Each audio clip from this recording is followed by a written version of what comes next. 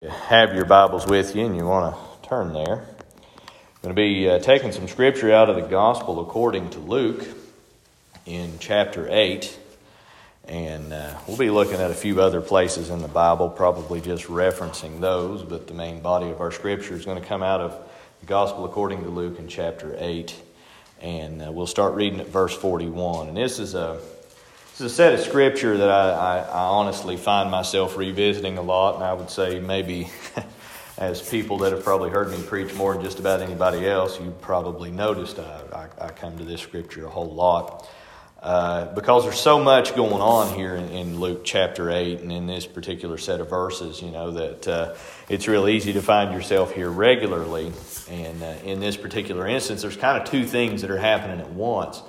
That somebody comes to Jesus and asks him to come heal their child, and then in the midst of him going and trying to get through the crowds that are there and they're mobbing him and everything, that another miracle takes place while he's on the way. And the thing is that all of this, the man coming and talking to Jesus and asking him to come and heal his daughter, the woman crawling through the crowd literally on her hands and knees and touches the hem of his garment, it's all about faith. And that in this day and time, I think one of the big problems is the subversion of what exactly faith is. And if we read Hebrews chapter 11, there's an attempt to explain it, and I think it's quite adequate. But in this day and time, people just have faith in faith.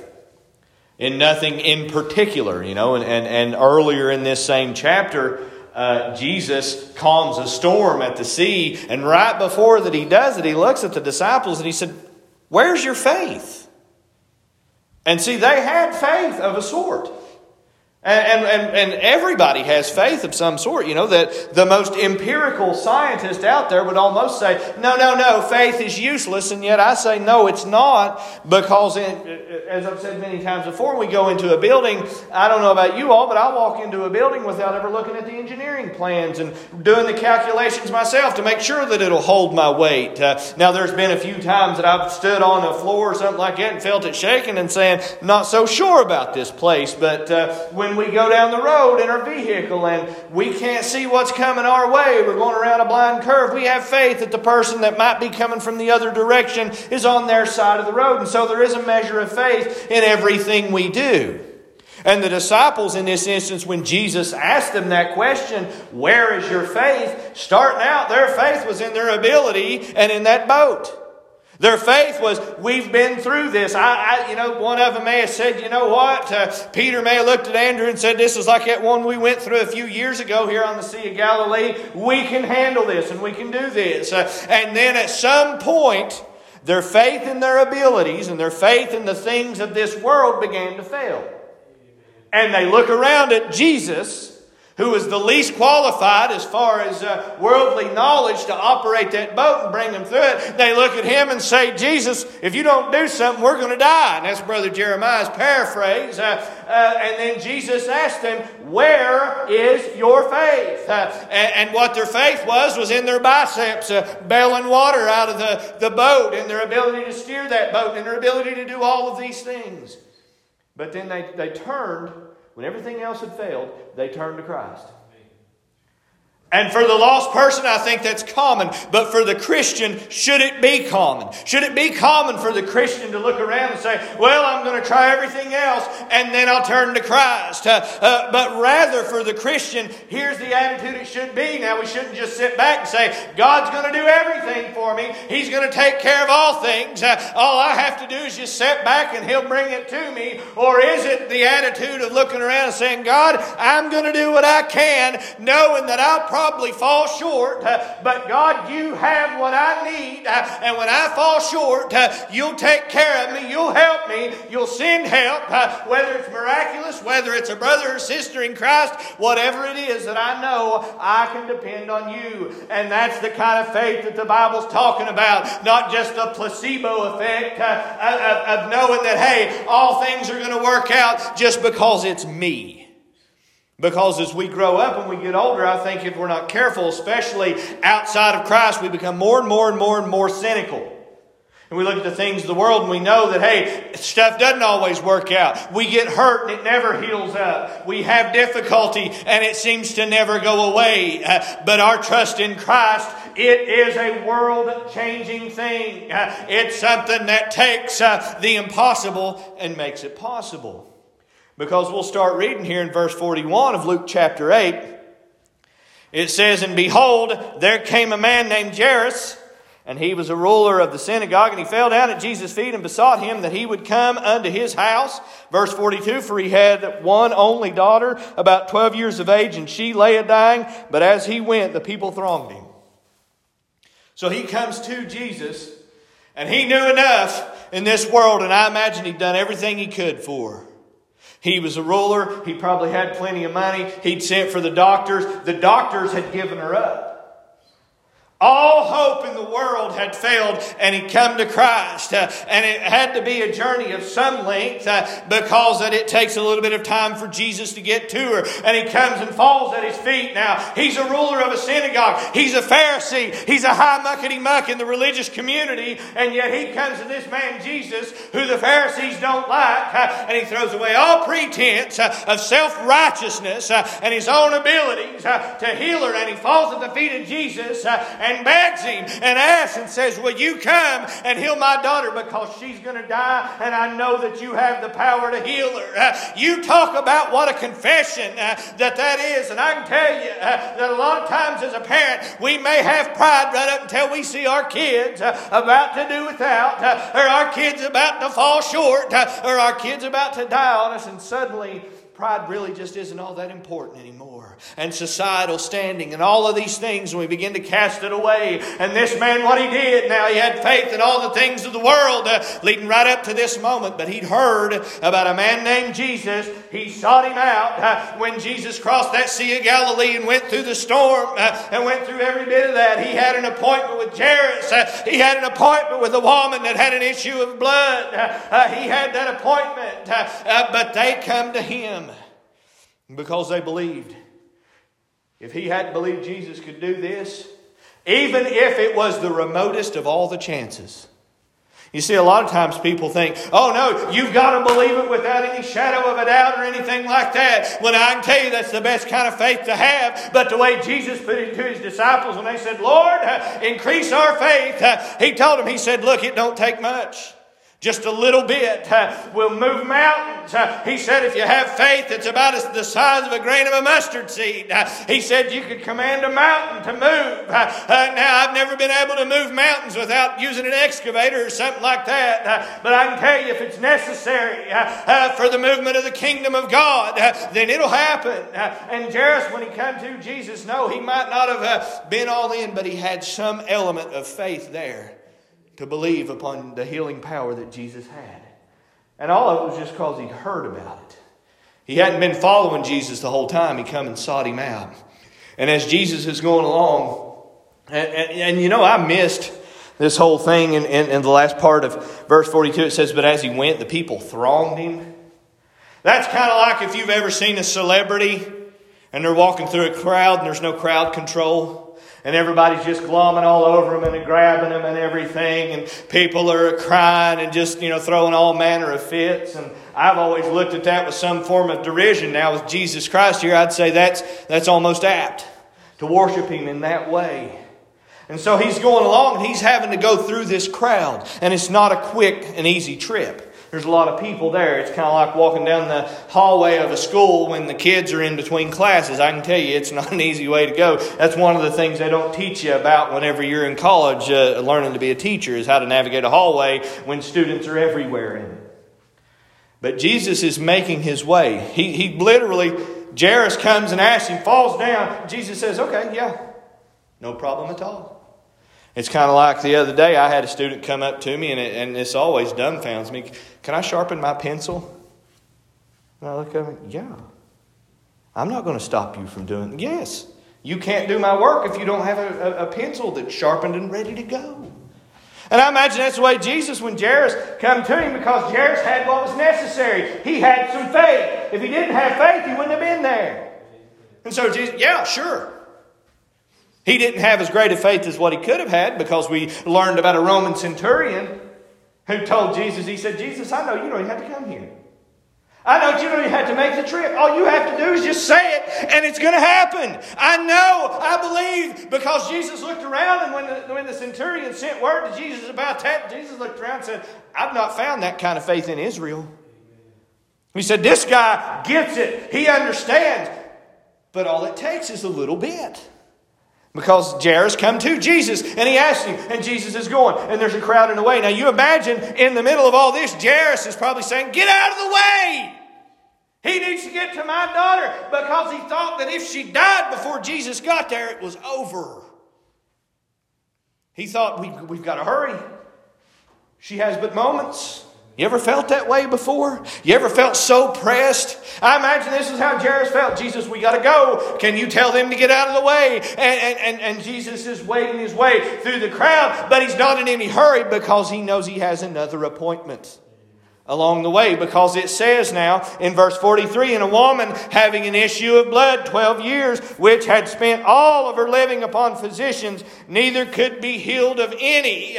Verse 44, came behind him and touched the border of his garment, and immediately her issue of blood stanched. That right in the middle of all of that, there's somebody else with some faith. She tried everything. 12 years, spent every dime she had. I imagine the cost of health care back then wasn't much different than what it is now.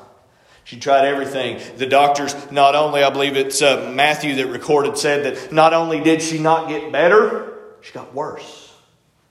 And that she comes up and she says within herself, look, I'm not going to have Jesus, I'm afraid I'm not even worthy to have a conversation with him.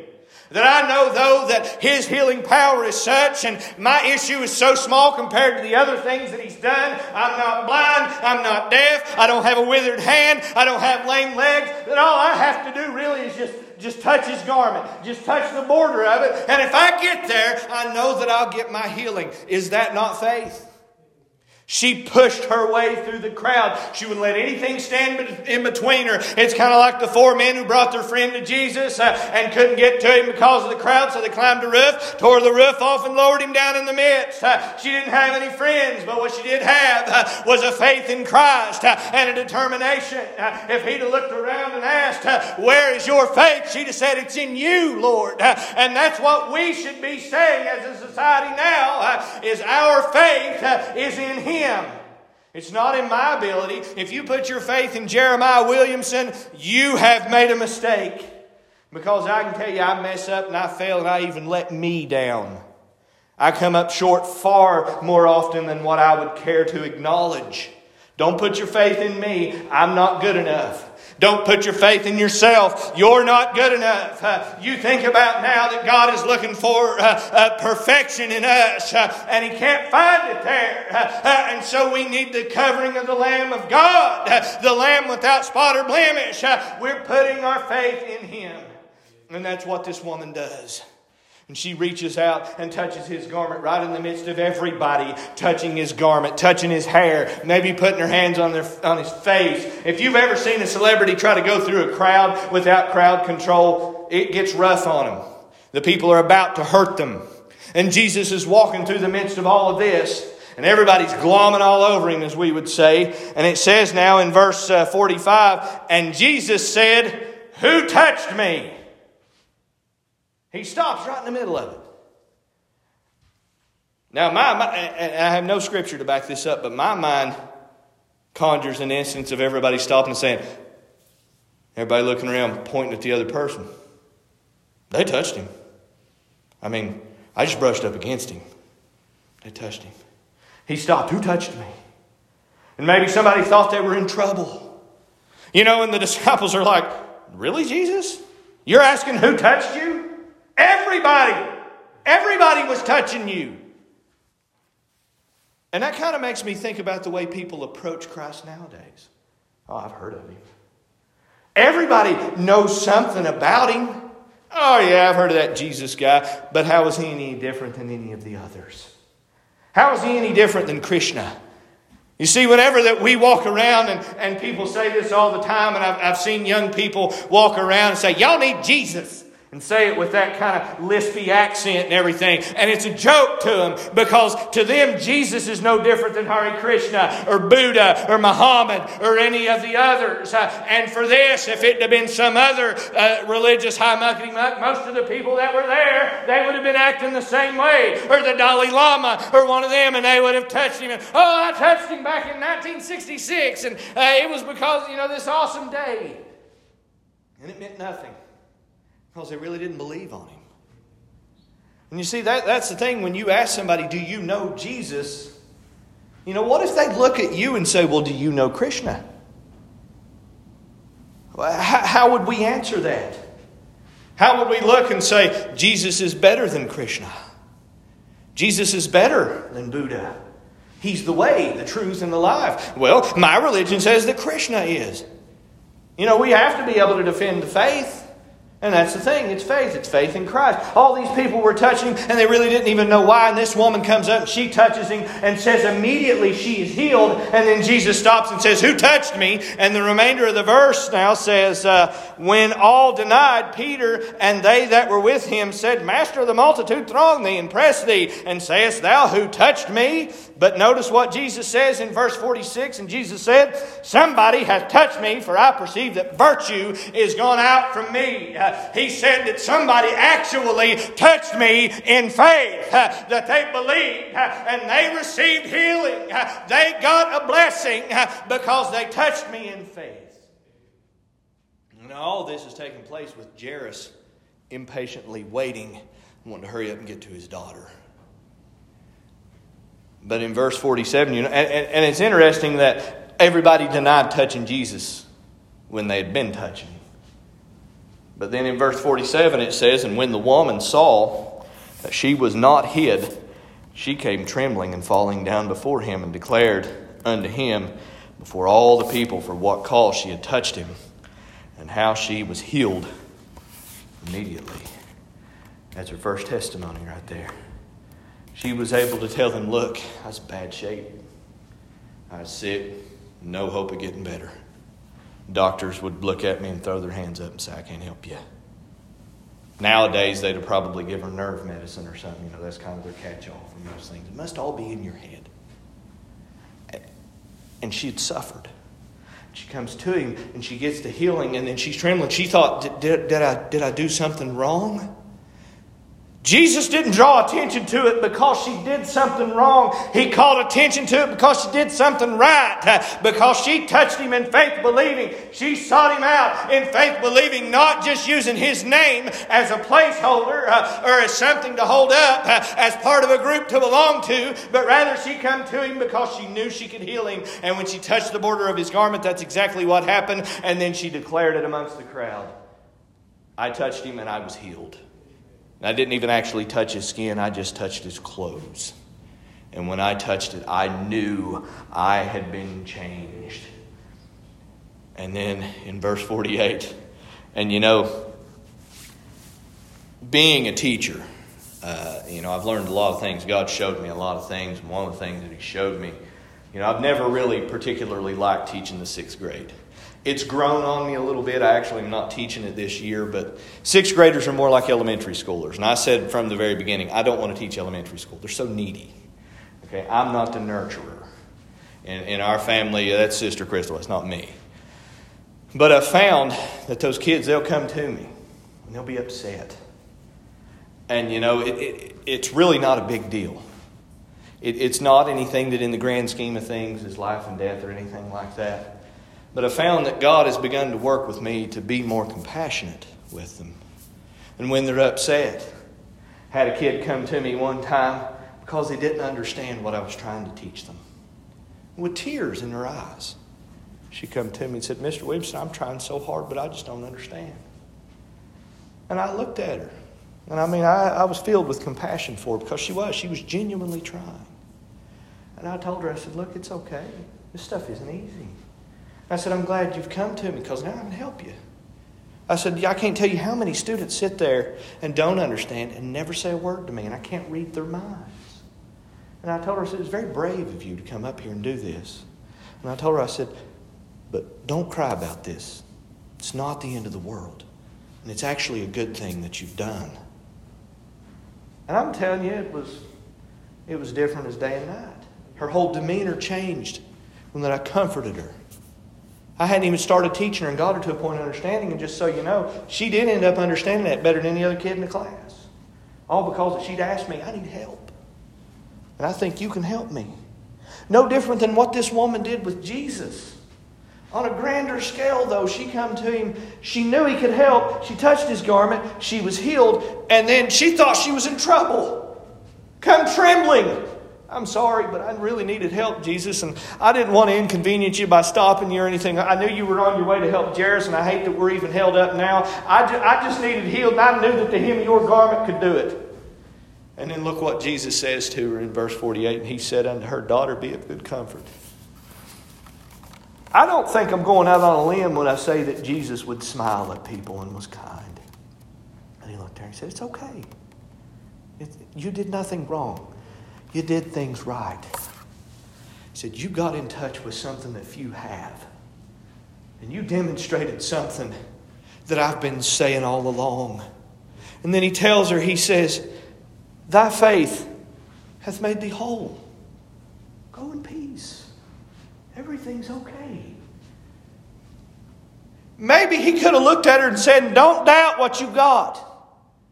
Have you ever had that happen when the Lord touches you and then Satan comes along and says, Nah, it's a temporary fix. It's only temporarily better. It's only a temporary improvement. It's the placebo effect.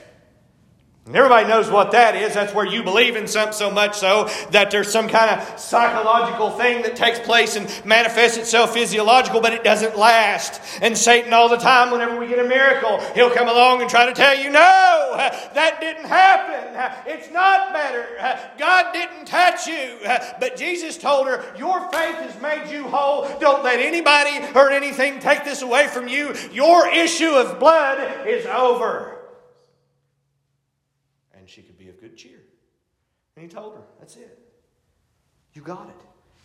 He didn't ask her where her faith was. He knew it was obvious to all where her faith was. He told her, your faith has made you whole. No different. I mean, I like to contrast this with when that Jesus comes up to a man, I believe it's in John chapter 8, if I remember right, the man at the pool of Bethesda. You remember what Jesus asked him when he walks up? And it shows me here, sometimes they sought him out because they come and believe. Some Jesus would come to so that they would believe. To this man, he looked down at him and said, would you be made whole? And his answer is, I have no man. Ultimately, what happens is Jesus says, I'll be your man. Because all the men that guy could have depended on, they may not have been fast enough. Might not have got into the water in time. But Jesus said, you don't need the water. Here's what you have. Rise up. Take up your bed and walk out of here. And the man obeyed him in faith. Now, did he have as much faith starting out as this woman with the issue of blood? Probably not. But after, I'd say they both were relatively on the same level. Because they begin to ask the man. They're like, well, how did you do this? Why were you carrying your bed on the Sabbath? And the Pharisees had jumped out in their goon squad and everything. And they harassed him. And at one point he looks around at him. He says, look, here. Because they kept asking him over and over and over and over again. They were interrogating him and asking him all these things. He said, look, I don't know whether he's a prophet or not. He said, but this I do know. I couldn't walk before. And after encountering him and him commanding me to rise up, take up my bed and walk out of there, I did. I know that he had the power to do that. This woman knew that Jesus could do that, and then she received it. Her faith made her whole. Your faith makes you whole. It's not just about an academic understanding of the Word of God. Trust me, I know. I tried that. That was my first step. I sat down and read all the Gospels. And I had more of an understanding, but still didn't believe. I had no faith. I wanted to believe. I wanted comfort in God's Word, I hope, because when I sat down and read this, it was mere days after that my father had taken his own life. And I sat down with the Bible and I began to read. Well, Dad seemed to really think highly of this book. And it was this same Bible. It was his before it was mine. And I began to read through it, hoping that I would read one particular scripture that would just suddenly change everything. And it didn't happen for me like that. It was a process. But I kept working toward the point to where that I could believe upon the name of the Lord Jesus Christ. You see what Jesus says to this woman right here? I think it's similar to what will happen when we stand before the throne of God and we're judged. And Satan trots out and points at us and brings out all the bad stuff that we've ever done. We may look and say, I don't even remember that. I remember doing that. Don't remember saying that. Because the Bible says every idle word we're going to have to give an account of. Eesh. That's not good. Things I've said and I've been hanging out with the boys, I really don't want God to know about that. Stuff that I said when I was a middle schooler. Stuff that I'd done. Stuff that I looked at. Stuff that I found great joy in. And I'm going to have to give an account for all that. And then maybe at the moment, you know, it's kind of like, I don't know if you all do this, but there's been times that I've had a dream, and in the dream, something's not going my way. And then right in the middle of it, I stop and say, well, wait a minute. That's not the way it is. That's not true. This is a dream. This is not real. And I imagine that we were standing before the throne of God, and maybe, yes, we're guilty of sin. But then we say, wait a minute. I have faith in Christ. And Jesus will say, that's right, I paid for every bit of that sin. You see, because what the world doesn't understand, and even more so now than ever, through all of the recent, in the last few years, the billions and trillions of dollars in stimulus packages and student loan cancellations and all of these things, somebody's got to pay. With sin, somebody's got to pay. And Jesus, when he looked at this woman, said, I've paid for your sin. Because what brought on her sickness? Sin. Because all sickness and all death is a result of sin. And so he looks at her and he says, thy faith has made thee whole, go in peace. And when we're about to be judged guilty, our faith in Christ has made us whole, and we get to enter into the glory of God. We can't trot out and say, yeah, but look how much money over the years I put in the offering plate. Look at how many sermons I preached. Look at how often I prayed. I never missed a chance to pray over my food and all these things. That won't cut it, brothers and sisters, but what will is Jesus Christ and Him crucified for your sins. That's all that it is, and it's your faith in Him. Not to say that we're not to do those other things. But if it don't start with Christ, the rest of it is kind of pointless when it comes to getting into heaven. But you'll notice in the midst of all of this, when Jesus is addressing this, that the worst news possible comes to Jairus. It says in verse 49, while he yet spake, there cometh one from the ruler of the synagogue's house, saying to him, thy daughter is dead.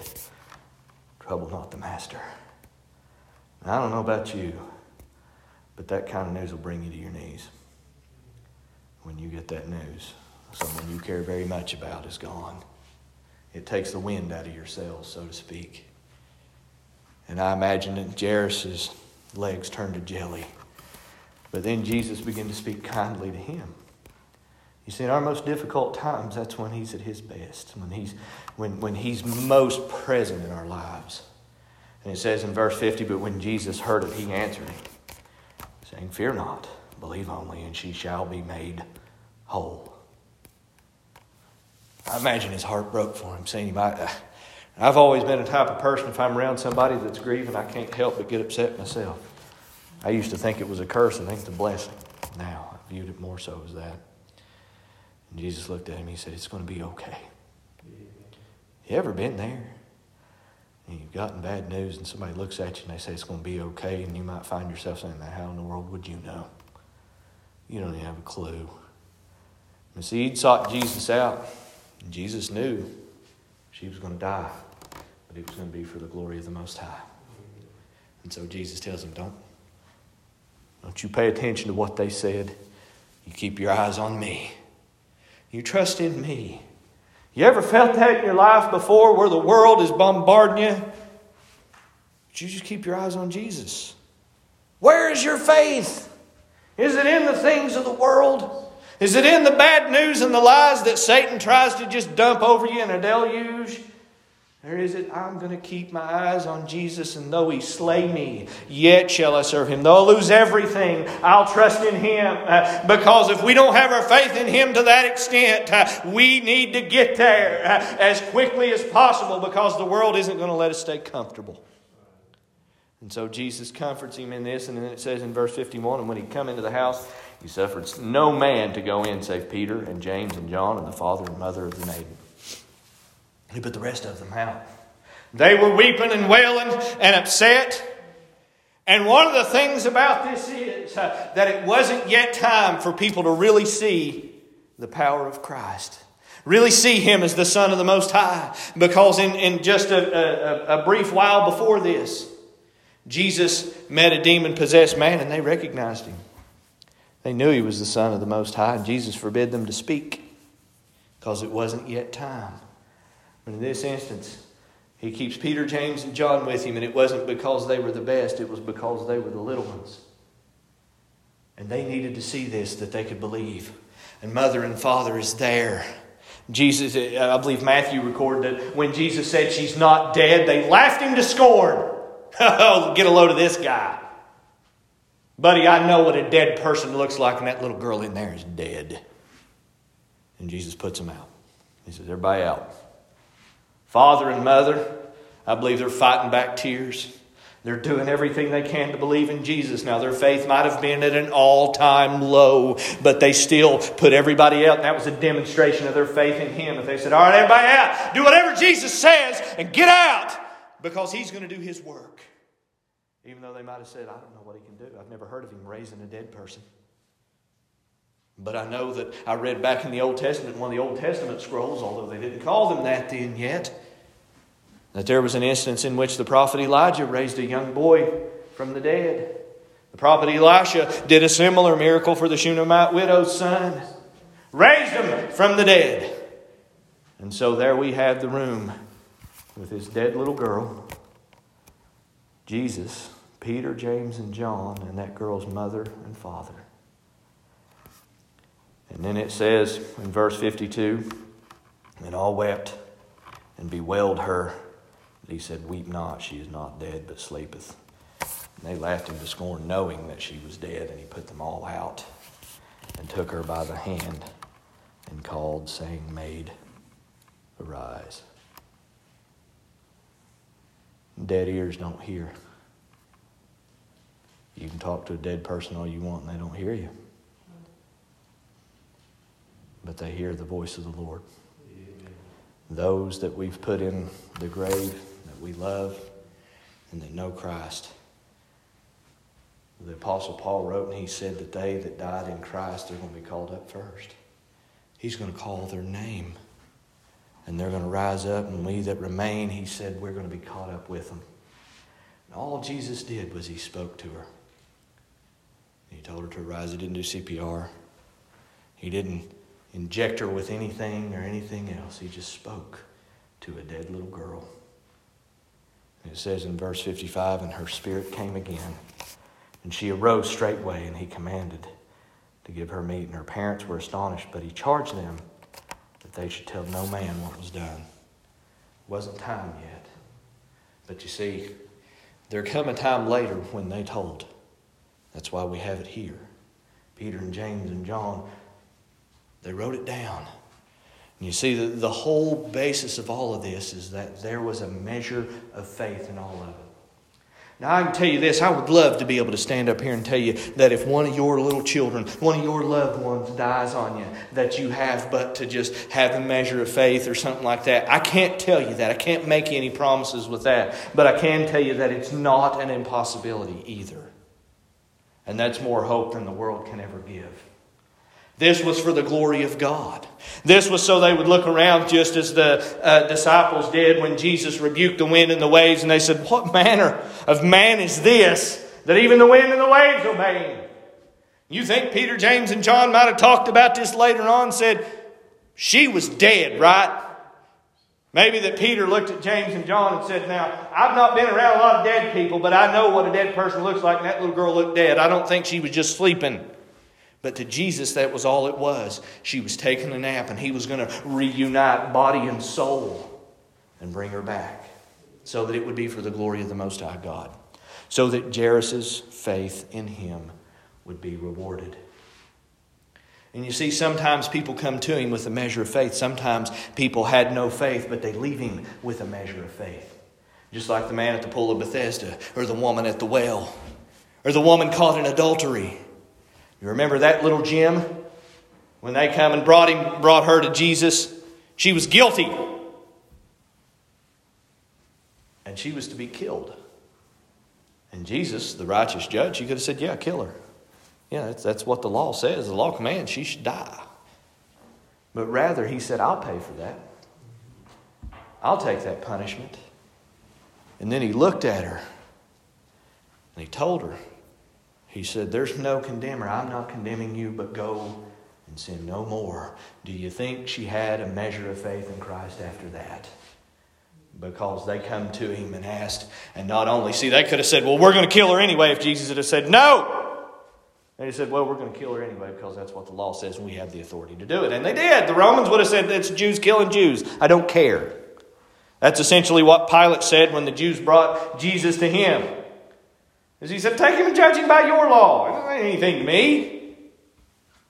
And then they ultimately ended up killing him. And this adulterous woman, when she was brought to Jesus, the Romans wouldn't have stopped him if they'd have stoned her to death or anything else.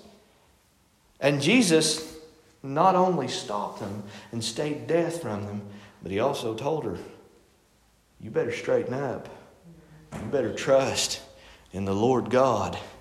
Do you think she maybe followed Jesus around a little bit? I kind of inclined to think, yeah. Because he told her, he saved her from death. Now, she might not have come to him in faith believing, but she definitely believed afterwards. Some come to him just because of hearing. Faith cometh by hearing, and hearing by the word of God. Some, it's a longer route. For me, it was a long route. But when he told this woman with the issue of blood, my faith has made thee whole. I mean, we're sitting here, and as far as I know, everybody's a Christian. Did our faith make us whole? What is our measure of faith? And it ebbs and flows, I think, sometimes, especially with the difficulties of life.